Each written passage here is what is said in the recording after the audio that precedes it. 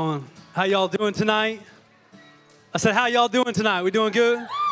Hey, man, it's chilly outside. It's nice outside. Thank you, Trey. Awesome. I'm going to come down here for a second.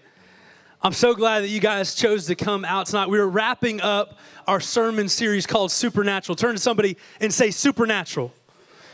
Turn to somebody else, choice number two, and say Supernatural. So we've been through this series all month, and actually we've had a bunch of Wednesdays this month. We're on our 5th Wednesday of the month. That's a lot. I love it. And so I just want to kind of give you a recap, just in case this is your first time out or it's been a minute since you've been here. Week 1, we talked about the Holy Spirit, okay? And we talked about how that still small voice inside is probably not our own. We figured out how to discern whether we're hearing from God, or is it ourself in our head, or is it the devil? And actually brings me to our second week. We talked about Satan.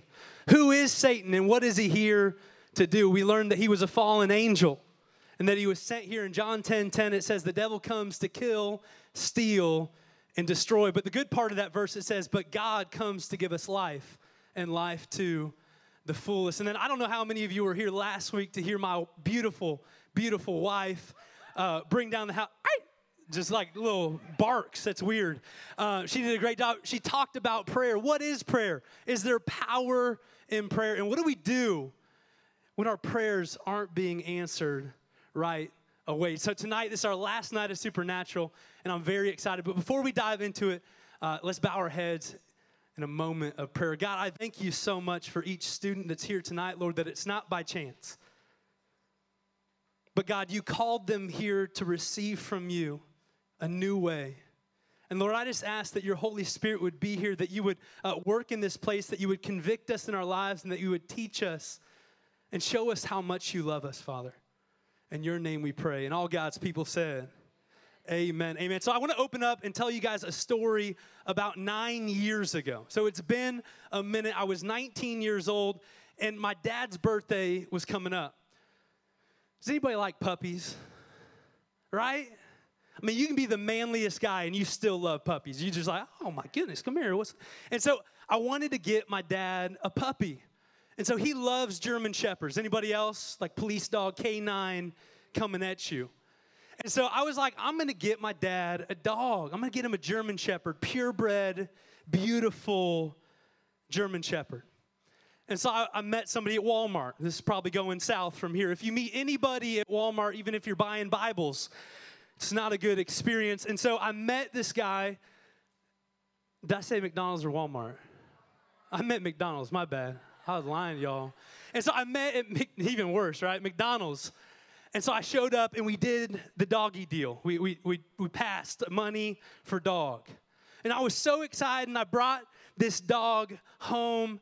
And so I want to preface this photo of the dog before I was 19, all right? Hold on, don't put it up yet. And so I posted this on Facebook 9 years ago today. And so go ahead and put the photo up there. So I wanted to do two things. I wanted a picture. I wanted people to know that we had a new puppy and that I was still yoked. You know what I'm saying? And a tool. And so God has done a lot of stuff since then. Yes, that is me. No, it's not Photoshop. It's been a minute, all right? Calm down. And so I got this puppy, right, from my dad, and I'm excited. I'm taking selfies, and so the dog grows up to be this beautiful, aggressive, Trixie turns into, boom! Photo op, aggressive, K9. That's not Trixie. This is Trixie. German Shepherd. German Shepherd. It's not a German Shepherd. She's a runt. Doesn't even look like a German Shepherd. But when we had her as a puppy, I'm like, this is definitely a German Shepherd.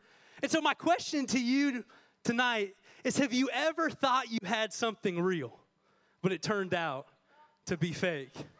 Have y'all ever had something that you're like, this is the real deal, but it turned out to be fake? So I was hanging out with Trey Lamar earlier, and we looked up a couple photos. Go ahead and put one up of some things that appear to be real, but are actually fake. That's not an Xbox, that's an X-Boy. What's the next one? Cream Betweens. Some of y'all are like, those are in my pantry right now. Like we get those, Dollar General. What else we got? Crust. Ooh,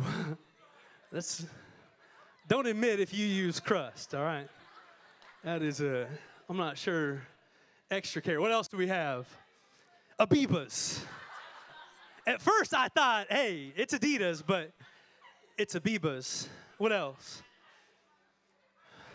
IKEA. How many of you own a fake pair of Yeezys? Be real. Come on, how many of you? You're like, I'm not going to admit to that. They're real. They came straight from China. They are real as real gets. I think we got one more. What do we have? The Incredible Fella. I love this part, though. Look at Revengers, Endless Tussle. Not Infinity War, Endless Tussle. And so we've all experienced something in our lives that we thought was real. It looked real. It felt like it was real, but it turned out to be fake. Now let's switch gears a little bit, not photos, but let's talk about our personal life. Uh-oh. Some of y'all, I'm going to bring up some old friends right now. Maybe some of them are in the room that you've had some fights with. So I'm going to start light. How many of you have studied for a test? Has anybody ever actually studied? How many of you had studied for a test and you thought you knew everything and you were confident? You like strolled in the room. Number 2 pencil. I'm ready. But then you got the test back, 37%, F minus. Anybody ever thought you were going to ace a test, but you failed it? You thought you had it, but you didn't. All right, let's get a little bit more personal. How many of you have had that best friend? Oh, like you guys were going to be best friends forever and ever and ever. And then the moment they had the chance, they stabbed you in the back. Anybody? The second they had the chance, they took your man. Oh, took your girl. The second they could sneak in there and you realized what you thought was real. Y'all staying with me? What you thought was real, what you thought was lasting turned out to be something that was fake. Now, I know this isn't anybody in here, but I'm gonna talk to this side. Maybe some of y'all know some people. Do you guys know the people that date somebody new every 2 weeks? Oh, they're like, I'm in love. Oh, exposed. Sorry, I'm gonna stay over here after that. And so you see that person and they're like blowing up their Instagram feed, their Snapchat feed. They're doing the puppy face with them. You know what I'm saying? Y'all have done the puppy face, all right. And so you know that person, and then 2 weeks later, they're like, man, we were watching a movie, they were picking their feet, it was weird, it wasn't real. They didn't brush their teeth, and they had smelly breaths, they used crust. You know what I'm saying? You know that person who thinks they have something real, but it turns out they don't. Oh. And so I want to shift gears again. How many of us in our life think that what we have is godly? And we think that we have something that's pure. And we think that we live a life that is perfect in the sight of God, but maybe there's some things in our lives that aren't so pure, that aren't so perfect, that aren't so godly. And I just want to turn our attention to Luke. If you got your Bible, you can turn with me to Luke 11. And we're starting in verse 33. I'm going to give you a second. I see some people on their phones praying you're using the Bible app and not texting. And so in verse 33, if you don't have it, it's on the screen with me. It says, no one lights a lamp and then hides it or puts it under a basket. Instead, a lamp is placed on a stand where the light can be seen by all who enter the house. Pay attention. Your eye is like a lamp that provides light to your whole body. When your eye is healthy, your whole body is filled with light, but when it's unhealthy, your body is filled with darkness. 35. Make sure that the light you think you have is not actually darkness. If you are filled with light, with no dark corners, then your whole life will be radiant as though a floodlight were filling you with light. So I want to look at two things inside of this scripture. The first thing, it talks about your eye being a gateway. what you're seeing defining whether you have the light of God or if you have darkness in your life. That's the first thing. We live in a culture, in a society where we watch things that are evil, we watch things that are dark all the time on Netflix. It's almost praise. Sin is put on a pedestal and said, this is good. It's good to do this. It's good to do that, even though they're worldly things. And what can happen is we're looking at these things and we're watching these things and we're hanging out with friends that are saying things that aren't the right thing. And we begin to become numb and deceived on what is actually light and what is actually darkness, what is actually godly and what is actually worldly. And I don't want this to come off as a slap in the face, but I want us to be real enough tonight to look at ourselves and say, what inside me is dark that I've been calling light? Now, the second one, it goes straight to that. In verse 35, let's read it again. It says, make sure. Turn to somebody and say, make sure. It says, make sure that the light you think you have is not actually darkness. Make sure the light that you think you have is not actually darkness. And so as I was studying for this message and preparing for it and thinking about you guys, God began to ask me the same question that I'm asking you. He said, Trent, is there anything in your life? Is there anything that you do that is actually darkness? Is there anything in your life that you have that isn't my light?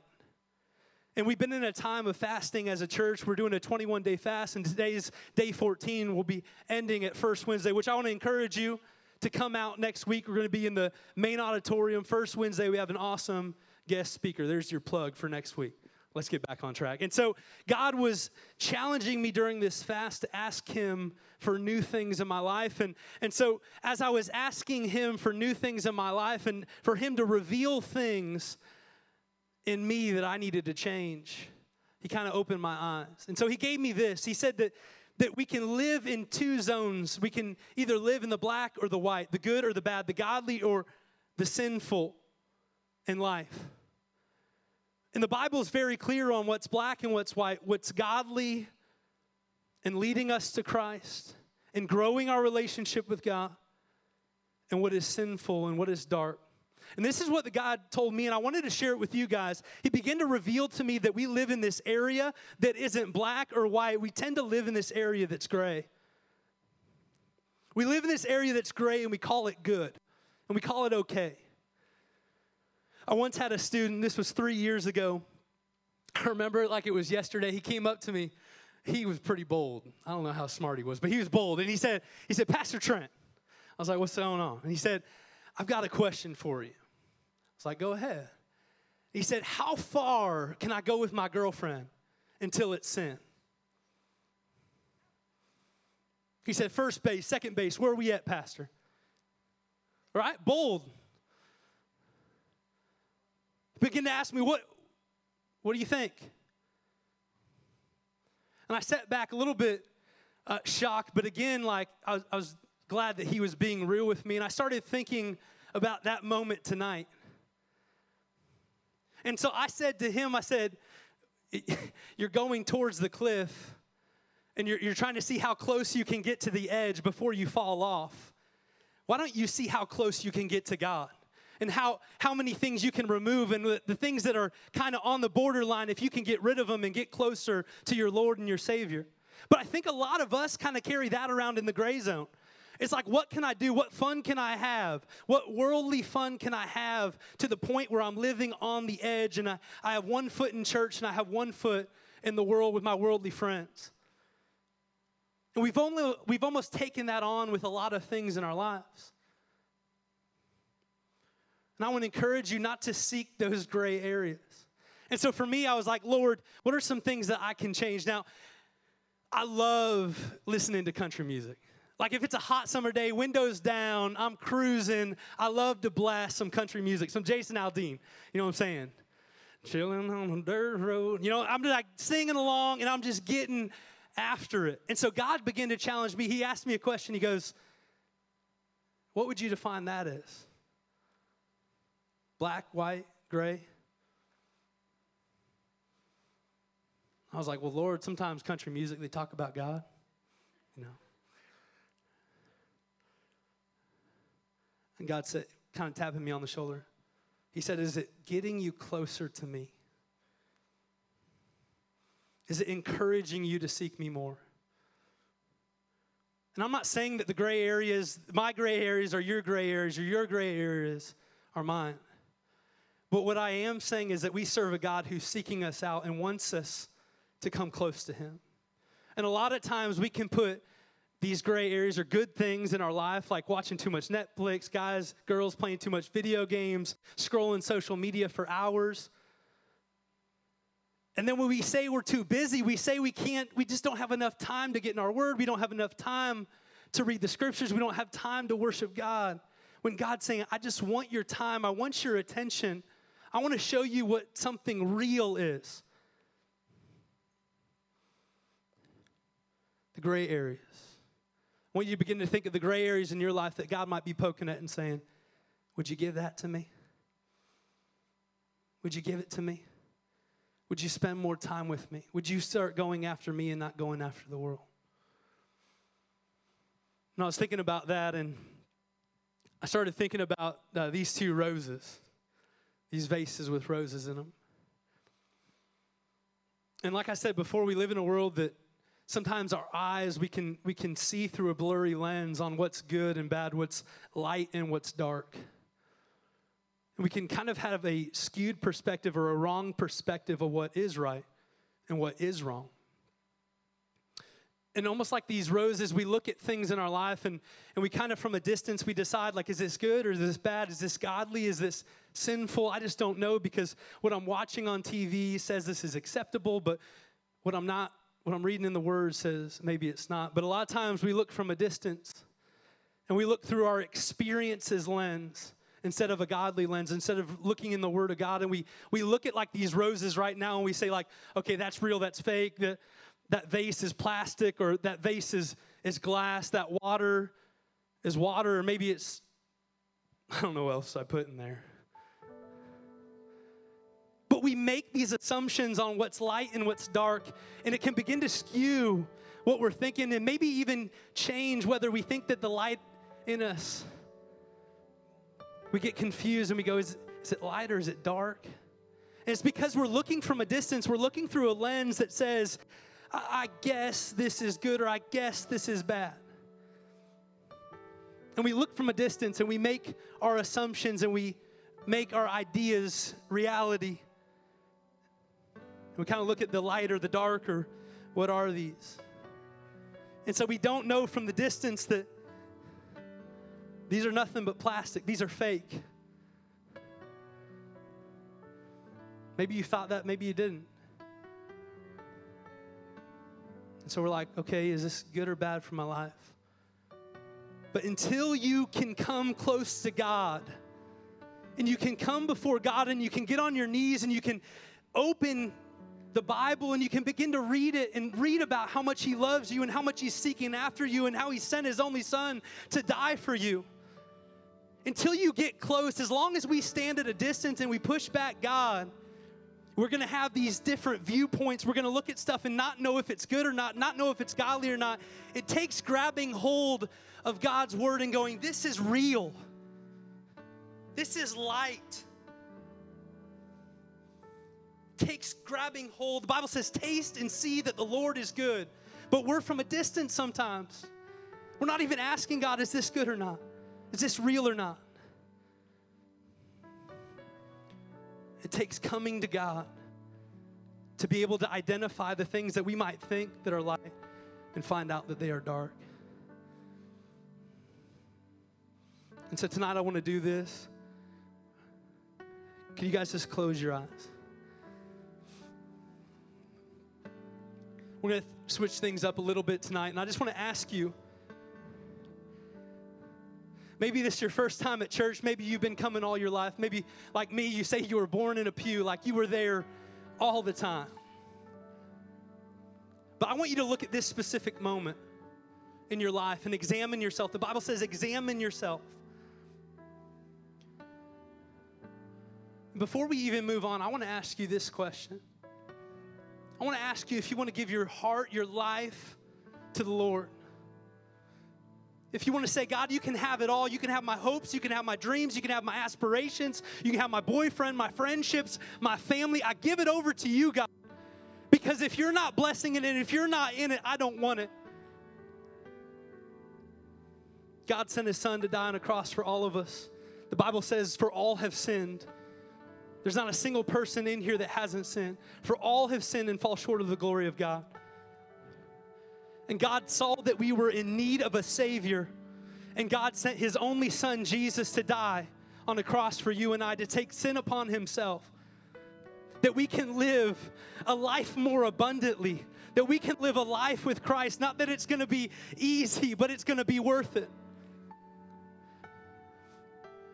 Can we just pray this prayer together, asking God to be the Lord of life? Can we just say, Jesus? Come on, say it out loud. Jesus, forgive me of my sins. I repent. I turn away from sin. And I turn to you. Save me. Raise me. And fill me with your Holy Spirit. Never to be the same again. In Jesus' name. Amen. And with everybody's head bowed and eyes closed, if you prayed that prayer for the first time and you just feel God drawing you to him, you say, tonight I'm giving my heart to the Lord. On the count of three, will you just lift your hand? We just want to give you a card. We want to touch base with you. On the count of three, 1, 2, 3. If that's you tonight, saying, I'm giving my heart to God. Thank you, Jesus.